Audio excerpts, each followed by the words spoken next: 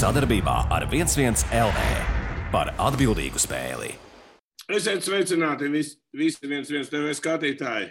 Ir jaunais gads un laiks ir pienācis pasaules boksa apskatam numur 2, jo pirmais boksa apskats bija ļoti pieprasīts un pateicoties tieši Sandim Klēnam, kurš ļoti prasmīgi ir šos cilvēkus iesaistījis mūsu boksa dzīvē. Paldies, Sandi, un sveiks! Jā, sveiks, Valdi! Nu ko, jaunā sezona boksa sāksies, mums ir jāizrunā ļoti daudz gan mūsu lietas. 12. februārī, ja, es saprotu, būs, kā teikt, atkal organizēs mums vienīgie promoteri, kas Latvijā kaut ko organizē LNK, kārtējās cīņas. Un par tām 3 cīņām parunāsim. Tas ir Francis Rozentāls, Ralfs Vilcāns un Būmesters. Ja? Tātad 3 mūsu tādi cienījami bokseri, par ko ir vērts parunāties, un droši vien tu labāk zinās. Bet, sāksim mēs ar Maiju Briedu, kurš vispār neizliem ne no pasaules, ne no Latvijas vispār tiem sociāliem tīkliem. Viņš tiek apspriests no visām lietām. Es gribētu to sauso atlikumu no tevis dzirdēt. Ja? Zaurlens tikko pateici, kad dos šitas saucamais Džeiks Pols dos ziņu, viņš uzreiz brauc uz Ņujorku un sarunā. Kas ir noticis? Viss boks ir beidzies, sākās šitie šovi, vai kas ir? Sandi, kas notiek vispār šī domā? Es gribētu šo sarunu iesākt tā, ka tas, ko Mairis darīja, tas, protams, kad ir, teiksim tā, vienalga, ko viņš dara, kā viņš tur, tas, principā, man tur maz interesē, bet viņš ar šito visu, protams, kad apkauno latviešus, visu, teiksim tā, Latviju, tautu un tā tālāk tāds, ko viņš bija pirms tam izdarījis, jā. Viss bija ok, viņš te bija varonis, viss tas, ko viņš tagad dara, tas viss ir, kā es saku, zem katras kritikas, jo neviens cienīgs pasaulē, neviens cienīgs boksers, kas sev ciena, tātad Canelo Alvarez, Tysons Furijas, pat vecais Maiks Tysons uz Džeika Pola teiksim tā, izsaukumiem nav atbildējis ne ar ko, ne ar vienu ziņu, ne ar vienu vārdu, vispār viņi nerespektē, neņem vērā, ja tātad viņi viņam neatbild vispār ne ar ko. Mairis uzvedās kā klauns pilnīgākais, ja skaidrs, kad viņš tāds tagad arī ir palicis, ja es domāju, ka viņš drīz var Tvaika ielā, tur var atrast arī Napoleonu uzboksēt, tur var atrast vēl daudz, ko uzboksēt. Principā viņš var taisīt nākošo cīņu, tur ar kaut kādu bokseri, tas ir mans skatījums, jā. Neviens Džeiks, ja tie, kas seko līdz Džeikam vispār, jā, ko viņš dara? Viņš tagad grib sisties UFC, jā, viņš jau tur liek iekšā, ka viņš ar kājām kaut kādas sitienas spēr, viņš taisa šovu, viņam ir līgums ar Showtime, ar lielu kompāniju Amerikā, kas ir pay-per-view, kur maksā naudu, un viņš jau lēnā garā pāriet uz amerikāņu futbolu. Viņš jau deva interviju pirms jaunā gada iekšā. Es domāju, ka viņš vēl kāds 2 cīņas aizvadīs, varbūt pa UFC, varbūt pa boksu, jo viņš saka, ka viņš ies iekšā amerikāņu futbolā tieši ar šitādu pašu prikolu, ko viņš dara boksā. Boksā, teiksim, tā viss būs nosmelts, viņš ies iekšā amerikāņu futbolā, jā. Tā kā, viņam ir grupa, viņam ir, ja pieņemsim Briedis saka, viņam ir kaut kādi čomi, kuri pazīst to Džeiku Polu, tad man ir reāli cilvēks, Roberts, kurš Miami 2 reizes viņiem ēdis pusdienas, ar viņiem reāli sēdējis, runājis, un tā tālāk, un kā viņš pateica, viņi var uzrakstīt, kā viņš teica, miljonus latviešu var pazemoties un uzrakstīt viņam Instagramā, un viņš vienalga neatbildēs. Tikai mēs pazemojamies, un to Briedis liek pazemoties ar viņu kopā visiem pārējiem latviešiem. Es tikai nesaprotu, kāpēc viņš to dara. Ja viņš grib būt klauns, lai viņš viens pats to dara. Priekš kam iesaistīt latviešus, Latviju, kas tās par muļķībām, par ko viņš dara?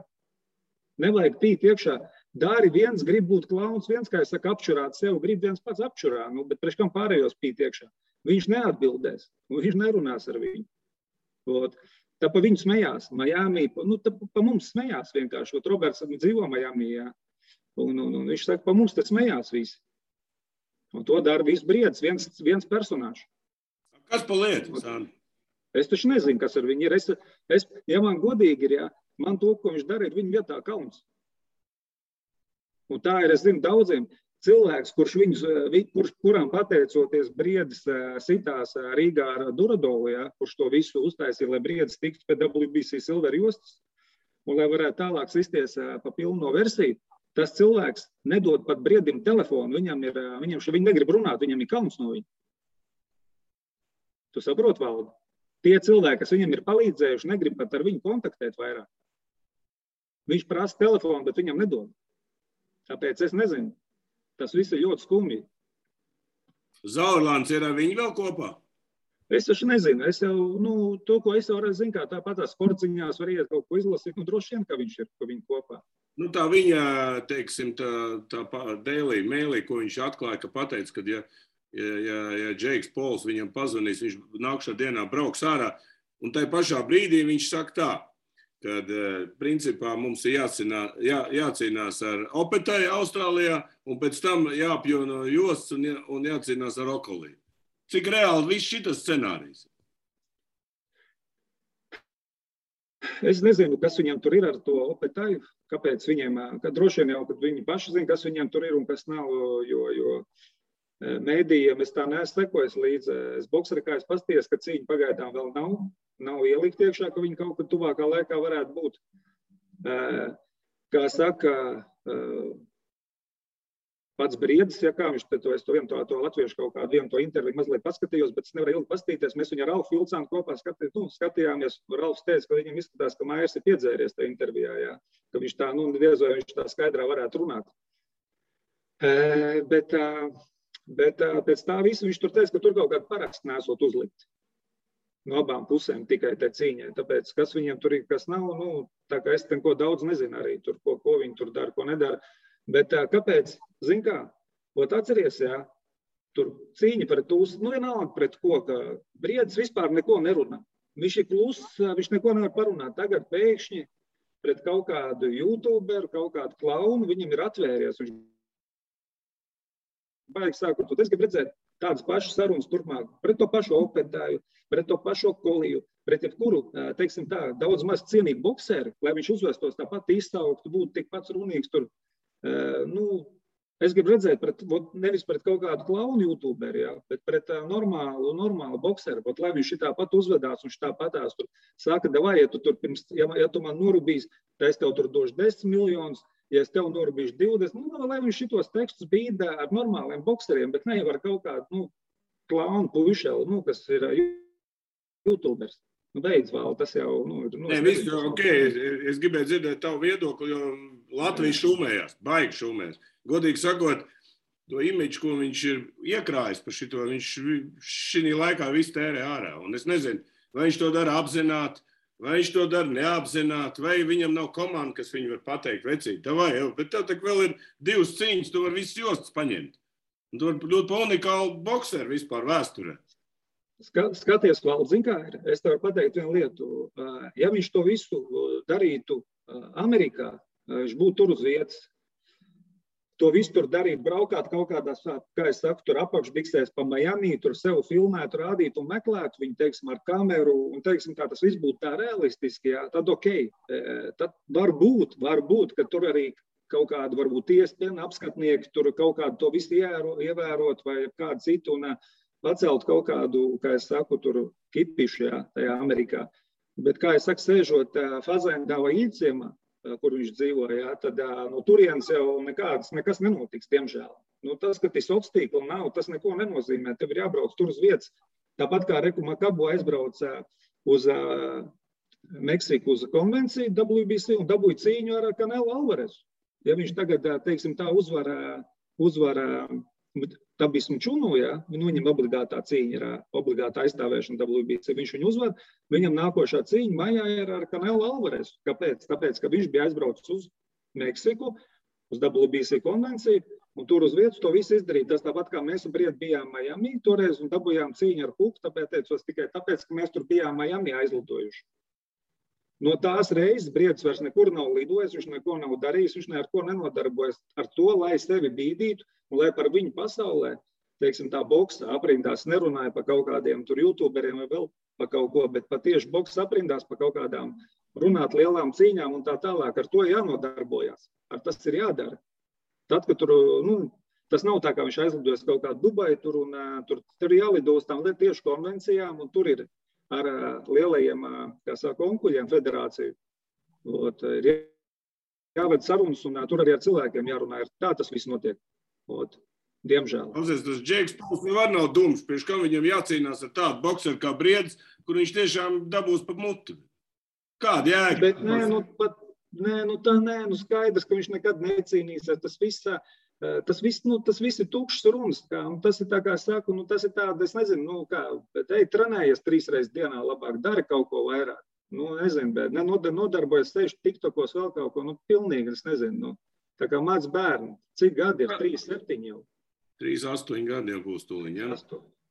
Jā, tad mēs pirms nav nekas paziņots attiecībā cīņa ar Opetai, jā? Es domāju, mūsu komentēt ir liek šobrīd. Ja būs cīņa ar Opetai, tad nākošā cīņa no šeit, ja vinnēs, būs pret Okolī, jā?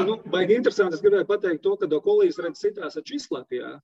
Viņiem ir cīņa nozīmēta jau, viņiem ir cīņa bokserekā, un viņi, man liekas, ka februārī 28. ja es nemaldos. Jā. Pāris dienas apakaļ skatījos, bet neatceros precīzi datumu. Viņi citās ar Čislaku, kas kam bija jābūt tā kā Mairim pretiniekam, atceries te arēnā, bet kur nevarēja tur kaut kādu iemeslu dēļ, viņi nevarēja par to cīņu vienoties. Okolīs ir vienojies par to cīņu. Es tev gribu pateikt, ka tā cīņa būs ļoti interesanta. Un tā cīņa vajadzētu arī pasekot līdz visiem, jo tur nebūs tā, ka tas Česlaks stāv tādā tālā distancē, un Okolīs stāv tālā distancē. Un tā cīņa varētu, es pat saku, tā cīņa tāda mazliet pat 50 vēl. Tur būs interesanta cīņa, jā. Tur tā, viņi abi divi ir, kā es saku, tā, kā krieviski saka, tāda, kā arī, kā viņam nav viņam tāds nestandarts mazliet bokseri abiem diviem. Un, tā būs main event cīņa? Tā būs main event? Ja es nemaldos, jā. Es domāju, varbūt ir vēl kāda laba cīņa, ka mēs varētu vienu partiju uztaisīt. Nē, tur jāapskatās. Man liekas, ka tur bija vēl kaut kas tā šo. Zin kā ir, godīgi, es negribu pateikt, ka tā ir main cīņa, jo, bet es to šovu es godīgi neesmu redzējis to vispār to eventu, kas tur sitās tā eventā, bet es tieši par šo cīņu, gribu pateikt, ka šo cīņu būs ļoti interesanti pastīties, jo, te var būt visādāk. Jo Čislaks, viņš ir ciets čalis, viņš nav no kritējiem, un viņš bija pie Makabu tajā Kongo, kur viņam vienīgais zaudējums ir, un tā cīņa tur bija diezgan līdzīga. Es uzskatu, tur bija 50-50, viņš pret Makabu Kongo nocīnīties Āfrikā Kongo tik labi. Tas nozīmē, ka tātad viņš izbraukumos labi jūtas. Un es domāju, ka jau Kolīs ar to savu labo tur viņam netrāpīs, jo mēs redzējām pēdējā cīņā, mēs jau runājām, viņš tāds palēns un tāds, neko viņš tur īpaši nevarēja atceries, vienkārši trāpīt tur un viss.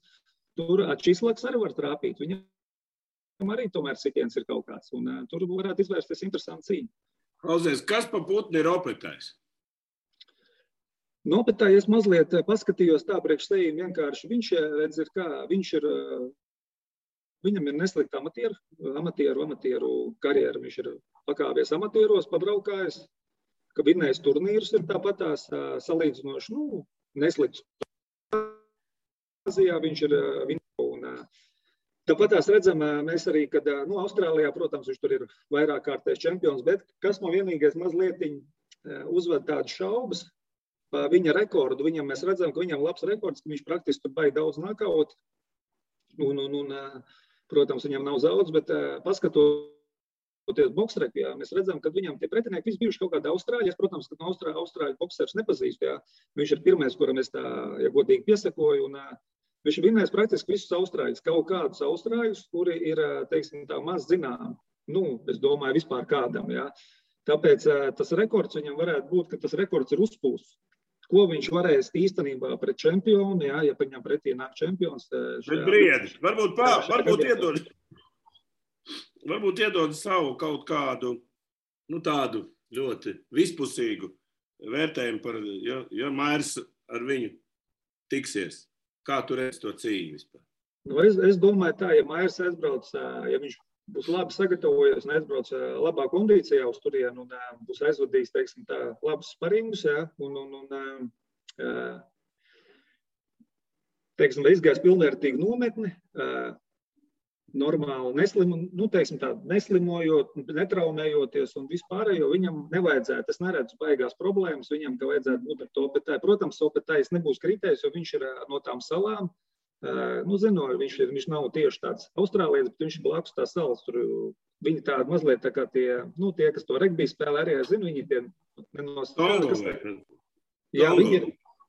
viņi tādi lieli cilvēki paši pa sevi, viņiem patīk vispār pakauties, jo tu zini, ka tur aizbrauc, tur principā viss saka, tur vienmēr var pa mudu dabūt Jaunzēlandē vai vēl kaut kur, jo viņi visi ir gatavi arī uz ielas pakauties. Viņš arī no tās cilts izskatās, viņš tāds paliels ir, priekš tā cruiserweight, viņam, man liekas, 1,91 m augums ir, ja pareizi rakstējā boksrekā. Bet arī, es paskatījos cīņas, viņš paliels izskatās, jā, un tā kā es domāju, ka krist viņš nekritīs noteikti speciāli, bet, zinot briedi, cik briedis, teiksim tā, ir, kā es saku, daudzpusīgs, un kā viņš māk lasīt cīņu, jā. Es nedomāju, ka briedis varētu zaudēt to pat tajam. Tas, protams, ka ir jautājums tikai, vai viņš varēs norubīt vai nevarēs, tas ir jautājums, jā. Bet es domāju, ka ar brieža pieredzi, ar brieža, kā es saku, zin kā, boksēt māk daudz, bet lasīt boksu cīņas laikā, paveidot kaut ko izdarīt, viņam tas labi sanāk, un es domāju, ka ar to viņš varētu diezgan brīvi vinnēt, protams, pa punktiem noteikti viņš viņu vinnēs, bet vai viņš varēs viņu noguldīt vai ne, to mēs tikai redzēsim, tie cīņi būs. Šeit arī Latvijā mēs redzam arī no intervijām un visiem tiem, kas saka, ko mēs te zinām viens no otra, tad viņiem ir problēmas ar trenēšanos tagad, pēc būtības. Viņš jau vairāk nevar saņemties, tādām cīņām, vai viņš vispār ir gatavs boksēties tādām cīņām. Nē, es nezinu, es jau saku, Valdi, es jau, visākumā visu pateicu, jau es zinu, ka es negribu pa viņu vairāk runāt, jo tur jau... Labi, okei, nerunāt, viss malets. Pārējām pie mūsu nākošām tādām mazām zvaigznītēm, un 12. februārī būs cīņas, kurā mēs apspriedīsim 3 cīņas. Mans mīļākais boksers Frants Rozentāls tiksies ar Krievu Mihailu Kozletīnos, jā. Tātad, kā Frants pēc intervijas jūtās tagad tā, viņam tā dūša ir lielāka, vai kā viņš trenējās vairāk, mazāk, kā viņš ir gatavs cīņai? Nē, Francim pirmkārt šitā būs pirmā 6 raundu cīņa, jo Frants līdz šim citās 4 raundu cīņas, jā, mēs zinām, šī būs pirmā 6 raundu cīņa.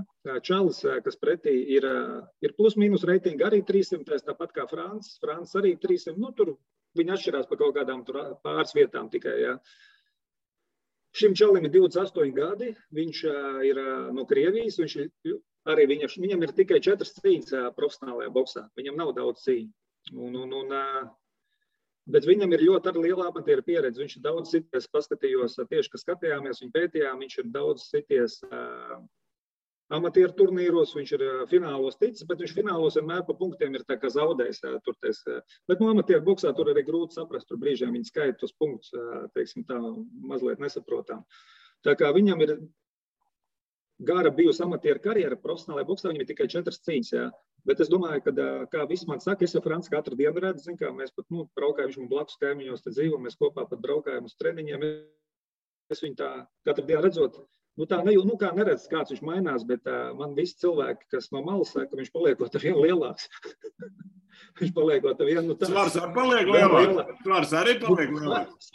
Svars pat īpaši nav lielāks, bet viņš vienkārši izskatās rītīgi tāds ar vienu. Viņš zin kā jau 21 gads. Kā mēs sakamies Latvijas. Augumā jau viņš tā ir 1,90 m, man liekas.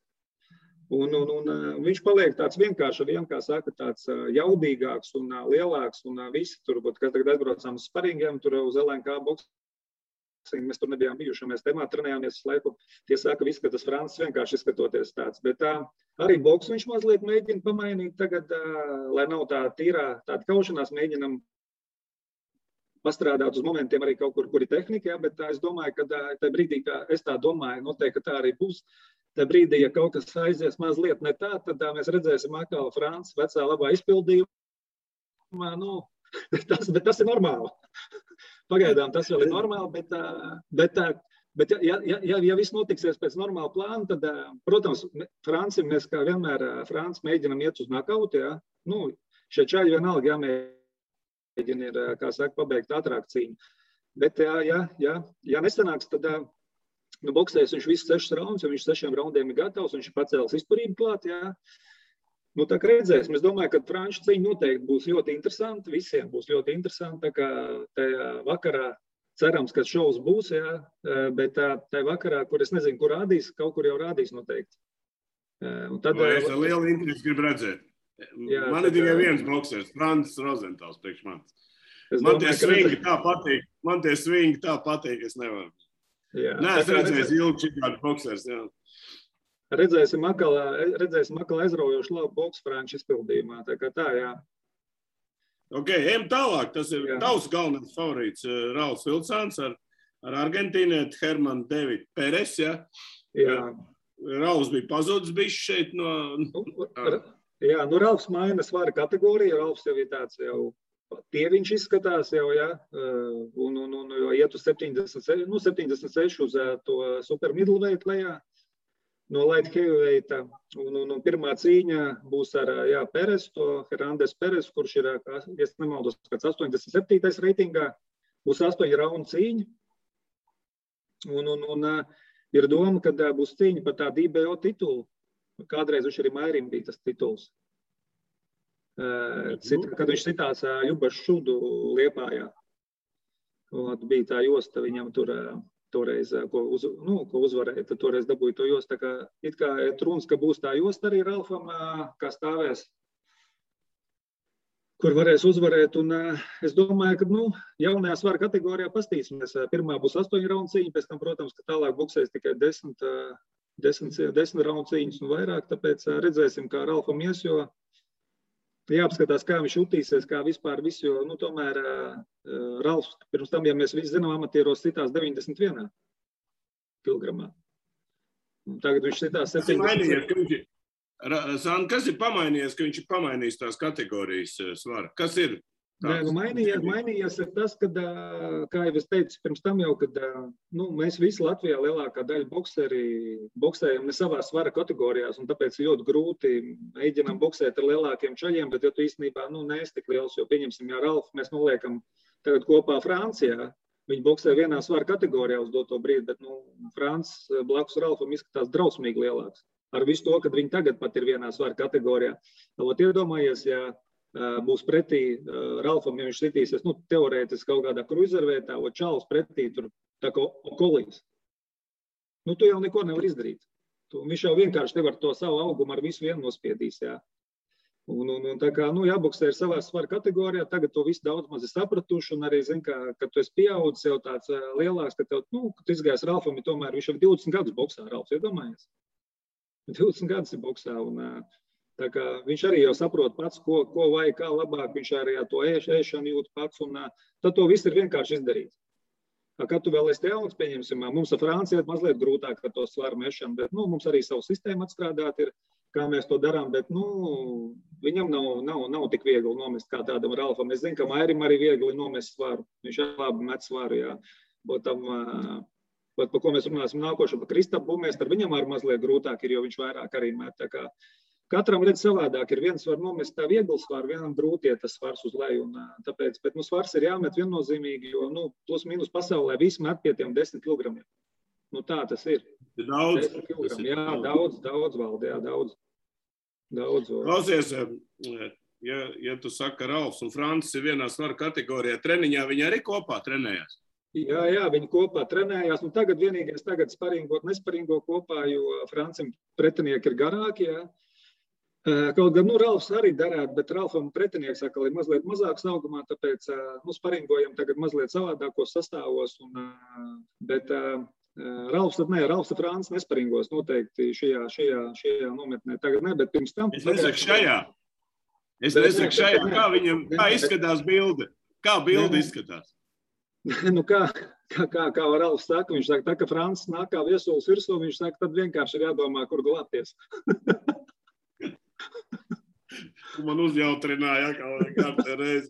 Tā kā viņš ir biedrs priekš visiem, principā. Protams, jā, bet viņi tagad ir atkoduši, ka Francim vairāk jāstrādā esot korpusā, bet Francis saka, viņš tagad taisīšot pa 1000 presēm, viņš tāpat viņu sitiens nejutīšot. Vecīgi, tas ir hīts, es tev pateikšu, tas ir čeks ar lielo portu. Iesim tālāk, pa Kristapu Bumēstaru, viņam arī Viktors Muraškins, Baltkrievs. Par šo cīņu kaut ko? Jā, par šo cīņu es gribētu pateikt, ka šī cīņa būs, kā saka, tāda 50-50 es gribētu pateikt, jo Muraškins ir 63. pasaulē, Būmēstars ir 200. pasaulē.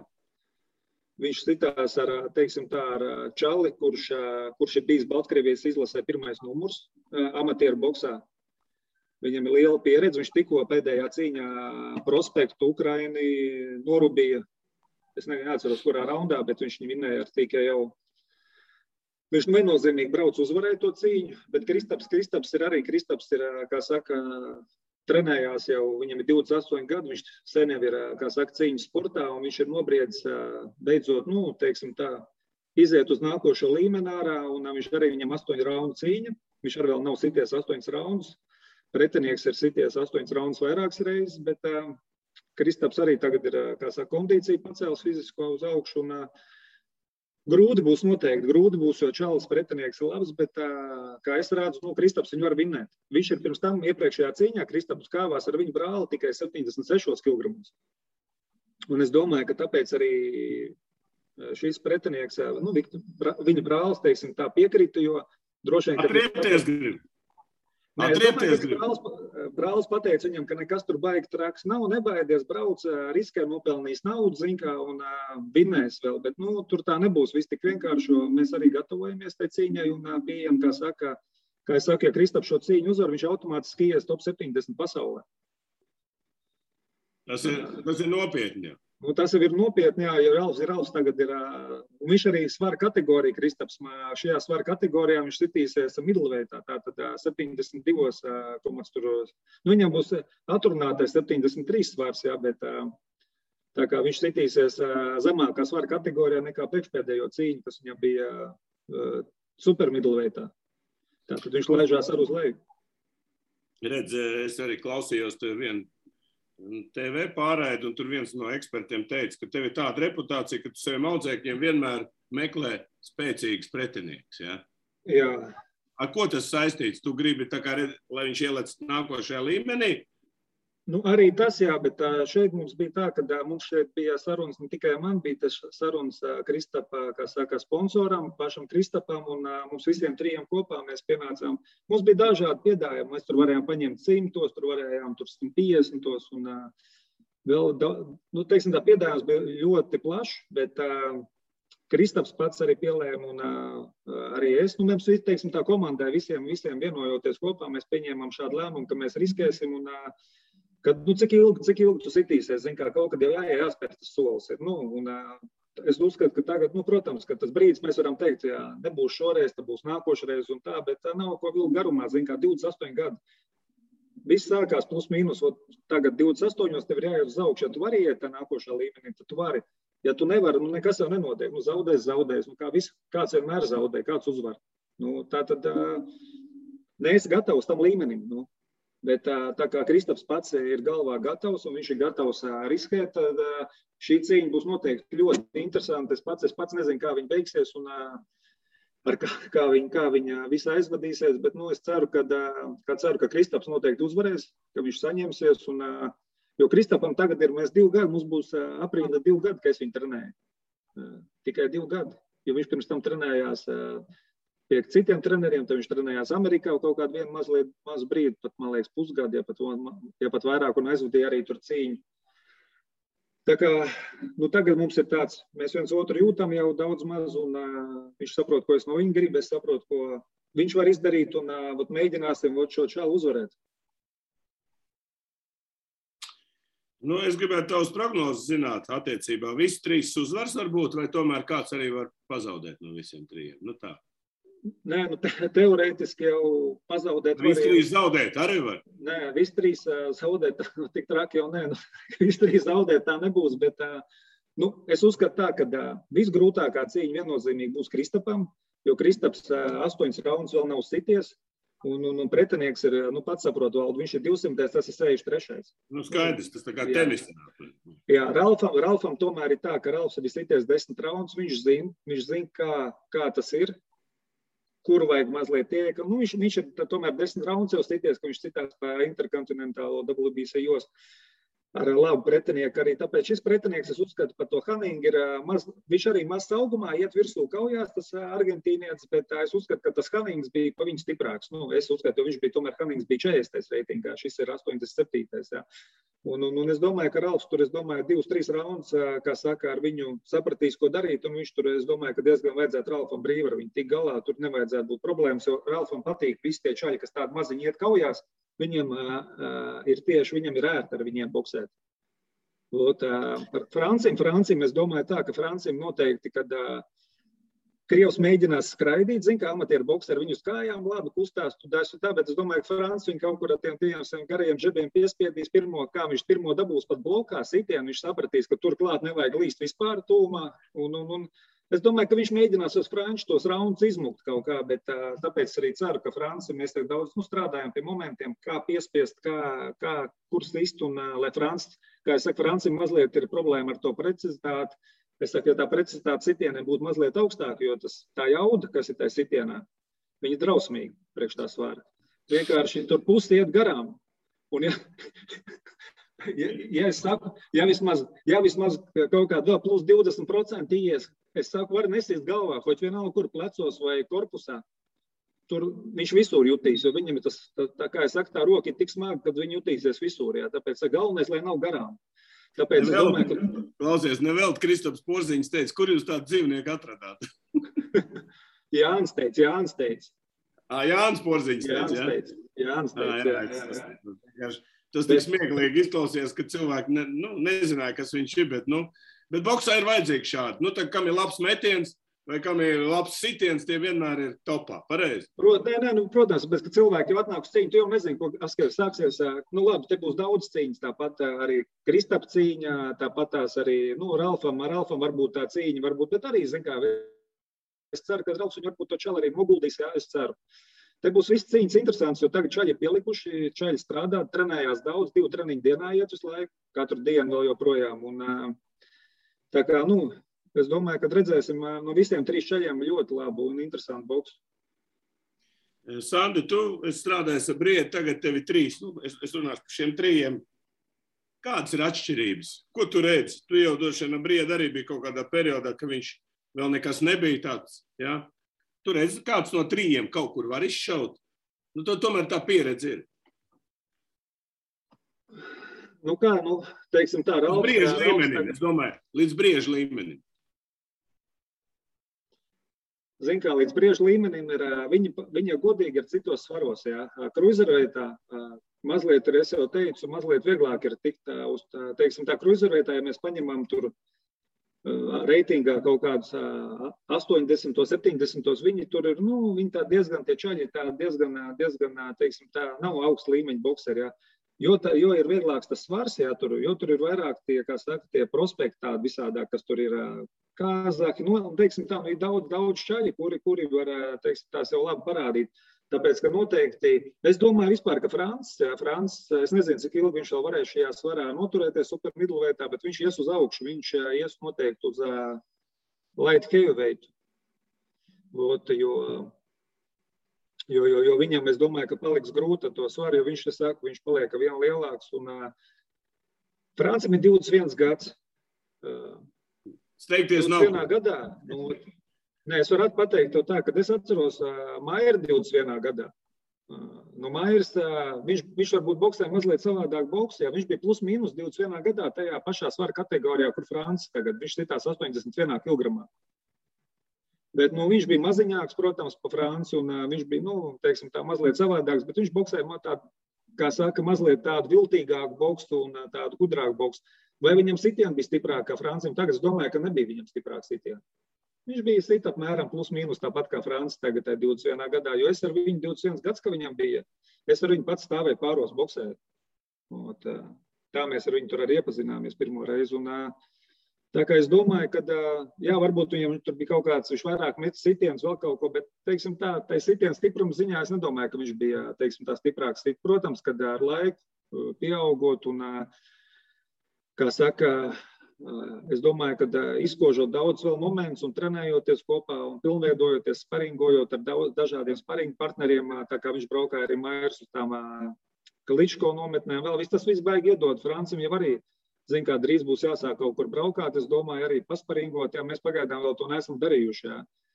Un tagad līdz ar to, ka tā pandēmija vispār ir šitie visi tie ierobežojumi, vispār grūti ir kaut kur aizbraukt, grūti ir kaut kur pasparingot, jo piedāvā it kā, bet redz, Krievija tik grūti, kas te tādās būtu tuvāk, kur arī daži, labi bokseri, kas piedāvā, jā. Eiropā tagad arī viss, grūti ir kaut kur vispār aizbraukt, grūti kaut ko uz Vāciju, to pašu tur arī bija moments, kur boksers gatavojās, bet kur arī bija grūti aizsūtīt. Un, tāpēc, ja teiksim, tā būtu kaut kā atvieglotos un kaut kur būtu sparingi labi, noteikti, ka šajiem būtu jābrauc arī jāsparingo un jāstāv ar tādiem, teiksim tā, pa sevi stiprākiem bokseriem pāros, lai redzētu, kā es Mairim teicu, viņš tur brauc pie Vladārčika, vēl kaut kur saka, kāpēc jāizbrauc? Ir jāizbrauc tāpēc, lai tu redzētu, ka nav tur nekas traks, ka tu vari ar viņiem boksēt. Jā, viņš uz to brīdi tur bija cikārtais pasaules čempions Vladārčiks, ka viņš brauc, jā. Viņš pie viņa aizbrauc, jā, viņš pēc tam atbrauc mājās, bet tur nekas tāds nav. Kamēr tu redz sparingos nepastāv, viss tev liekas, tu skaties tur pa televizoru, protams, sparingi un cīņa, par to vien noteikti, kad nav vispār par ko runāt. Mairim pieņemsim, tas ir arī tā, kad viņš sparingos var boksēt slikti, jā, bet cīņās viņš vienmēr boksē savādāk. Tāpat arī Francim, tu atnāks uz sparingiem, tev Francis izskatīs, viņš tur tā baigi neko nevar, jā. Cīņā viņš boksē pavisam savādāk. Tā ļoti daudziem, un tāpēc, teiksim, tā sparings, tas ir tāds, tas ir rādītājs, bet tas nav tāds liels rādītājs, bet lai, teiksim tā, jauns čalis, kas ir jaunāks čalis, jaunāks boksers vāktu sev pieredzi, jā, tas noteikti palīdz, jā. Tāpēc, kā es saku, ja boksē kaut kāds sparingi ietaka mums Latvijā arī mums jaunākiem bokseriem būtu labi braukt tā, pastāvēt pāros arī ar to pašu Rāfu, to pašu, Franci, ar to pašu Būmēstaru, ar viņiem vajadzētu augt un mācīties, un tā tas bokseri iet uz augšu, zin kā, un tāpēc tas viss ir jādara, bet tas viss, tas viss prasa laiku, tas viss prasa, lai tev būtu, lai varētu brīvi ceļot, lai tu varētu braukāt, lai nav, kaut gan mums tagad viss ir vakcinējušies, visiem ir šajiem vakcīnas, jā. Bet, vienalga tagad tas viss ir baigi sarežģīt. Un es saku, līdz ar to tur varbūt komandas baidās vai vēl kaut ko, es nezinu, bet, pagaidām nesanāk tos sparingus tādus labus kaut kur sarunāt, lai čaļi varētu aizbraukt un praktizēties. Tu savā laikā teici, ka Mairis brauc pie brāļiem Kličko. Tas jau arī tomēr bija baigais, tomēr tāds, es nezinu, smags variants, ne pēc būtības. Jā, viņam pirmajos sparingos, kas stāstīja, nebija viegli, jā. Viņš tur bija tā kā bija, bet kāpēc aizbrauc? Cik viņš tur bija? Kāpēc aizbrauc? Ko tā? Kāpēc viņš aizbrauc uz turien, zinot, ka viņi tur tomēr ir? Nē, pirmkārt Kličko labi maksāja, viņi piedāvāja labu pa sparingiem, labu atalgojumu, ka tu tur piedalies. Un otrs, tev vienmēr ir interesanti aizbraukt, jo pastīties, kas notiek, kā viņi ko dara, kāds viņiem tur ir režīms, ko viņi dara tur, jā, tajā laikā, ko viņi no rīta dara, kā viņi tur, bet, protams, ka viņi viņam neko nerādīja, viņam tos treniņus nerādīja, Kličko, jā, un tā kā viņš tur bija kaut kur stāstījis kaut kādā intervijā, kad tur skatījās, kaut ko pētīja, bet no viņiem tikai paņēma to, ka viņi sparingoja pirmdien, otrdien, ceturtdien, piekdien. Viņi aizvadīja sparingus, teiksim tā, 2 dienas, tad 1 dienu pauzi un atkal 2 dienas. Tas bija vienīgais, ko viņš varēja no viņiem paņemt, pateica arī man viņš to, bet tā ir ļoti grūti sparingot. Es domāju, ka Latvijā uz doto brīdi, izņemot Mairi, viņš tā sparingoja, ka mēs trenējāmies. Šitie čaļi pagaidām nav gatavi tā sparingot. Tas neprasa baigo resursu, un tur ir, kā es saku, tur ar Mairi Audu varēja tos sparingus tādus aizvadīt, un viņš arī viņus aizvadīja, tāpēc tur arī pēc tam ir tāds, ka tu tajā 12. raundā vēl 11. var pielikt klāt, kāpināt un sisties, kā saka, mazliet citā līmenī, bet tā arī sitoties tur 6-8 raundu cīņas, teiksim tā, tie sparingi tik traki nav arī vajadzīgi, jā, tā kā viņš bija pa pasaules jostām sitās un 12 raundu cīņas, tur, protams, ka vajadzēja tā boksēt, bet katram, protams, ka dara kaut kā savādāko, bet tas ir jāskatos individuāli un to tā grūti pateikt, kā būtu labi tur kuram, jā, bet Mairis, jā, viņš brauc tur un katrā ziņā viņš pieredzi tur ļoti lielu uzkrāja. Viņš jau ir bijis arī pie Kovaļovas sparingos, zin kā viņš daudz kur bija bijis. Lēnām pārējiem pie pasaules boksa jaunumiem, kā nekā šis ir pasaules boksa apskats mums, un viens no jautājumiem, tu savā laikā teici, ka tu biji arī Amerikā skaties, kā Teofildo Lopes trenējās, un tu biji lielā sajūsmā par viņu, ka viņu vispār uzvarēt neviens nevar, un te novembrī viņš dziļā nokautā tika no Campos Soso, ja? Varbūt tu pakomentē. Dziļā nebija jau dziļā nokautā. Bet iet runa par to, ka pēc tam, kā saka, tēvs bija nobijies par viņu veselību, viņš vispār boksā varēs atgriezties. Kas tur īsti bija? Kāpēc tādu veči zaudēja? Viņš nenovērtēja vai kas? Es domāju, pirmām kārtām, ja mēs ņemam un sākam to sarunu, tad sanāk, ka es uzskatu, ka es to arī pats uzreiz pēc cīņas pateicu, mēs puiku kopā skatījāmies to cīņas, un teicu, tā redz notiek, ka tu nenovērtē pretinieku un izej ārā un mēģini ar vienkārši, kā es saku, ar koalu rokās vienkārši kaut ko norubīt, jā. Kā saka, nosēdināja viņu paši. Ja es uzskatu, ja nebūtu bijis tas knockdowns, kas bija pirmā raundā, kad viņš nosēdās. Protams, ka tur nekas nebija, viņš piecēlās uzreiz un boksēja tālāk. Viņš būtu to cīņu uzvarējis. Tas bija tieši tas knockdowns, tas bija tas, kāpēc viņš to cīņu zaudēja. Tālāk jau tur var spriest, protams, ka viņš mēģināja, viņam bija grūti redz, kas notiek. Tad, kad tu esi uzvilcies un izej ārā, tev baigi grūti nomierināties.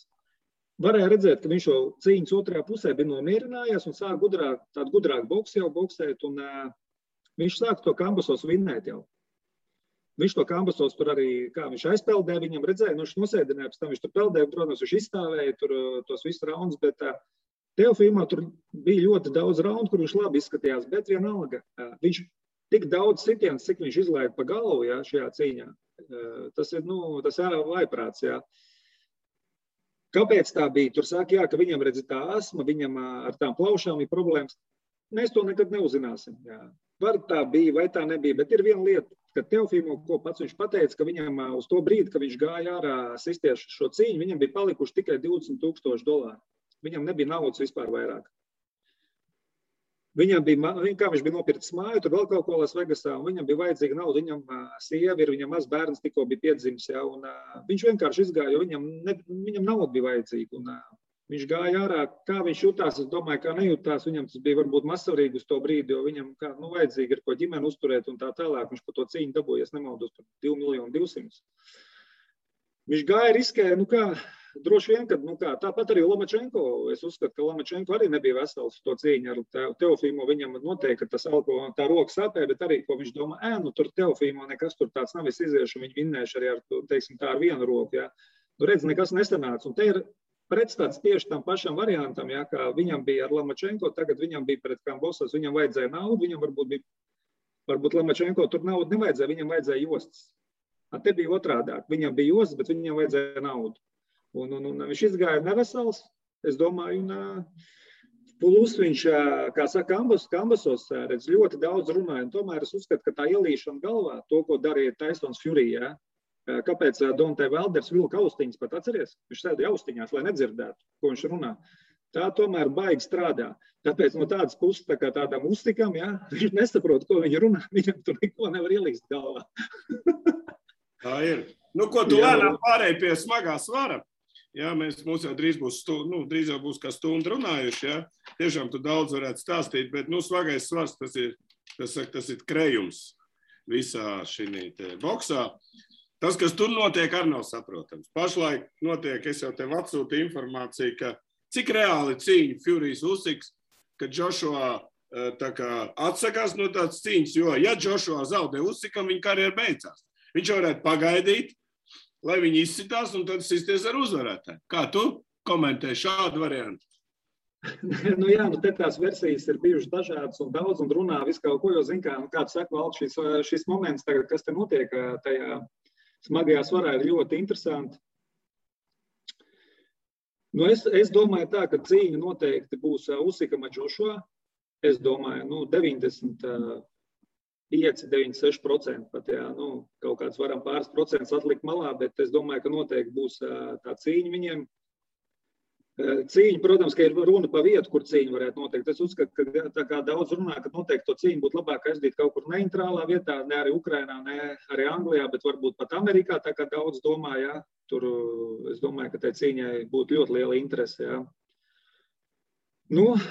Skaidrs, ka Joshua tagad dara daudz man nesaprotams lietas, viņš meklē jaunu treneri, vēl kaut ko. Nu, mēs zinām, ka tu nevari paņemt nevienu čali un izmainīt viņu pa kaut kādiem pusgadu, ja tev.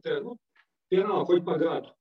Nu, nebūs tā, ka tur viņš sāks strādāt un sāks to boksu redzēt un lasīt tā, kā grib tas treneris, tas, kas viņu māc tur. Viņam jau gatavu tur ieskaitot Floyd Mayweather un beidzot ar Mairu Briedu viņi gatavu trenēt, jā, Joshua, tu zini, jā, tur. Briedis var bija pateicis, brauc pie manīm tev zāli un es ar tev uztrenēšu un pastāstīšu, tu ne to komandu vāc. Viņi ir gatavi trenēt visi tagad. Joshua, bet es nezinu, cik tas ir pareizi, jo Usikam jau viņš neko nemainīs. Viņam nekas nav jāmaina. Usiks kā boksē, tā boksē, es saku, Usiks pieliks tikai klāt dažus momentus, es domāju, ka viņš vairāk vēl griezīs iekšā, līdz uz sānu, un es domāju, ka viņš kurinās lielāku tempu mazliet nekā šajā cīņā, jo viņš šajā cīņā, es domāju, ka viņš bija savāds labu apjomu, savāds labu fizisko, bet viņš nezināja, cik viņš varēs ar jaudīgiem sitieniem un cik viņš varēs, kā viņam turēsies viņus 12 raundiem. Tad mēs redzējām, ka viņam 12. raundā viņš vēl varēja boksēt arī 13. un 14. bet Joshua nevarēja boksēt 13. un 14. jo viņš jau 12. principā karājās kamatos. Ja? Tāpēc es domāju, ka temps būs šoreiz noteikti vēl augstāks būs temps. Usiks viņu uzliks vēl augstāk, to latiņu viņam.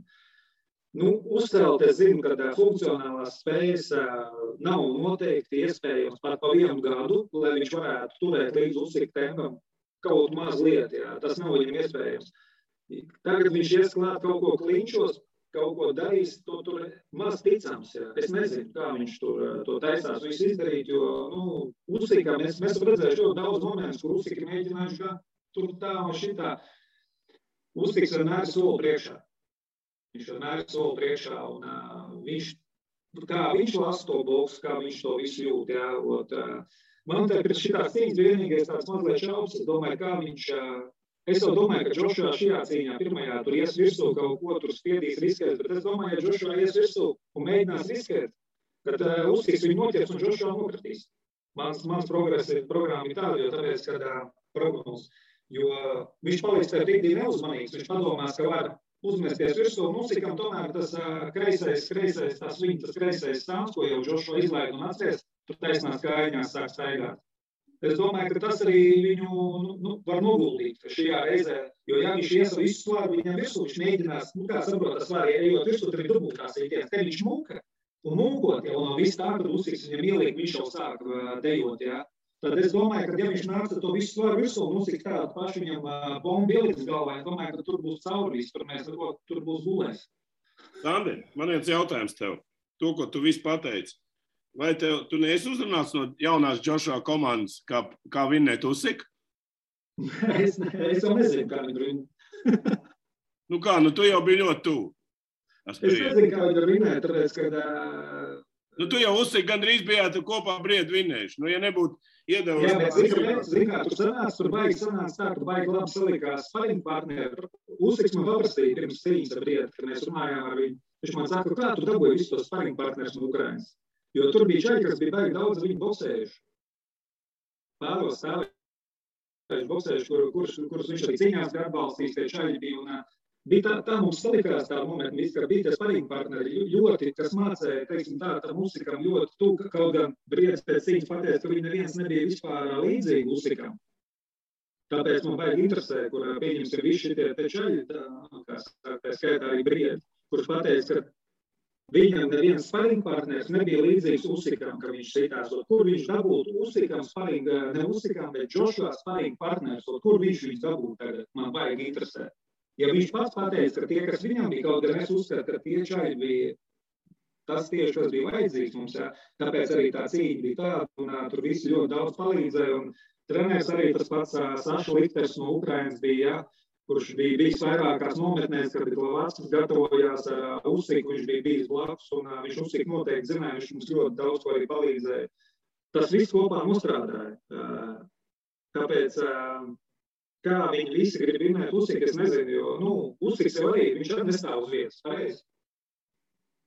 Es domāju, ka tas Usiks, kas ir tagad, es nezinu, vai Briedis varētu tuvu parādīt ar viņu tagad tāds, kāds Briedis ir tagad, un Usiks ir tagad. Vai mēs kaut ko tādu redzētu? Es domāju, ka noteikti nē. Es domāju, ka Usiks viņu vienos vārtos nolikt. Standi, ja tu būtu Joshua treneris, kādu taktiku tu izvēlētos? Zini, kā ir, es Joshua boksu vispār nesaprotu. Es uzskatu, ka viņš ir olimpiādē 2 cīņas noteikti zaudē. Es esmu noskatījos viņu visas cīņas olimpiādē. Es 2 cīņās viņam neatdot uzvaru. Es neuzskatu, ka viņš ir olimpiādi. Neuzskatu. Es neko no Joshua vispār neesmu redzējis, ka viņš kaut ko parādītu. Viņš ir ļoti ierobežots sitienos, cik mēs teikim kopā esam bijuši pārēdēs, ja? Pasties, ko viņš sit, viņš jau neko nesit praktiski. Viņam nav sitienu arsenālu. Kličko nolika vienīgo. Tas apērkots viņam patrāpījās, un Kličko viņu kaut kā neredzēja, bet Kličko arī cik gadi jau bija. Viņš arī jau nebija. Es domāju, ka, ja Kličko būtu 5 gadu jaunāks, tad noteikti tur nebija variants Joshua vispār. Tāpēc es domāju, ka Joshua ir tāds boks stils, kad es nezinu, kā viņam vispār var palīdzēt. Un plus daudz, kā Tysons Fury saka, ka viņš bailīgs ir. To jau Tysons Fury saka, viņš jau ļoti bailīgs ir. Varbūt, ka viņš kaut kā paņems būt psihologu un palīdz drosmīgāk šo cīņu, bet nē, zin kā, es neticu, kad Usiku viņš varēs ar kaut ko vinēt. Protams, kad mēs redzējām, ka bija tie sitieni korpusā, daudz bija labi stipri, jā, ko viņš trāpīja, mēs redzējām, ka Usiks viņus jūt tos sitienus, jā. Bet Usiks arī, zin kā ir, atceries, Floyds Mayweathers, viņš sitās, pieņemsim ar Maidanu, viņš uzskata pirmo cīņu Maidanu zaudēja. Bet paskaties otrā cīņā, Maidanu viņam vairs neko īpaši darīt vispār nevarēja. Jo viņš viņu atkoda, saprotu, vienreiz noboksējot, gudrs boksers noboksējot vienreiz, izdarījis tik daudz secinājumus, ka viņš otrā cīņā vispār tev neļaus puses darīt to, ko tu varēji darīt pirmajā cīņā. To mēs ļoti daudz cīņās redzējuši. Tātad, ja labs boksers tehniski noboksē ar vienu arī labu bokseri vienu cīņu, un tā cīņa pat, ja būtu nišajā, tad nākošā cīņā mēs nekad neredzēsim vienā cīņa, viņi izdarīs secinājumus. Un cevišķi izdarīs secinājumus tāds boksers, kurš ir labs boksers. Uz doto brīdi tas ir Usiks. Usiks ir gudrākais boksers. Usiks ir viennozīmīgi ar lielākai Q-boks. Tāpēc to, ko Usiks varēs izdarīt tagad revanšā, es pat nevaru iedomāt. Ko viņš darīs, kā viņš darīs. Sandi, bet tad jau Joshua nevajag cīnīties, lai viņam Fury izcīnās pēc būtību. Ne jau vēl tā informācija parādījās. Jā, bet Fury's arī tagad nav saprotams, ka Fury'am arī kā to Dylan White, tur kaut kā tiesas procesi iet un tā tālāk. Zin kā, mēs jau nezinām, kas ir kontraktos tam kādam īsti tur ar to Joshua un ar Usiku, ja kas viņiem tur ir atrunāts, bet es domāju, ka noteikti tā cīņa būs. Protams, ka kāds viņi mēģinās aizvilkt uz Angliju, viņi mēģinās viņu kaut kā to Joshua vilkt ārā, es nezinu, kā viņi to visu tur taisās darīt, bet viņi jau saka, ka tā cīņa aprīļa beigās varētu būt, ka būs kaut kur notiks. Mēs gaidām viņu. Jā, tā kā. Ko, Sandi, 1 stundu esam izrunājuši. Paldies tev, ka tu atradi laiku, visu laiku trenējies. Ko, mums jātaisa ir nākošais apskats uzreiz pēc 12. februāra cīņām, kurā jau tu varēsi nokomentēt katru cīņu, un varbūt jau mēs kaut ko uzzināsim par Brieža vai iespējams Usika jaunām cīņām, un tad jau atkal būs par ko mums parunāties. Tā kā paldies tev un veiksim darbā, un turam īkšķi par taviem audzēkļiem. Paldies tev, čau. Davai, čau. Sadarbībā ar 11 LV par atbildīgu spēli.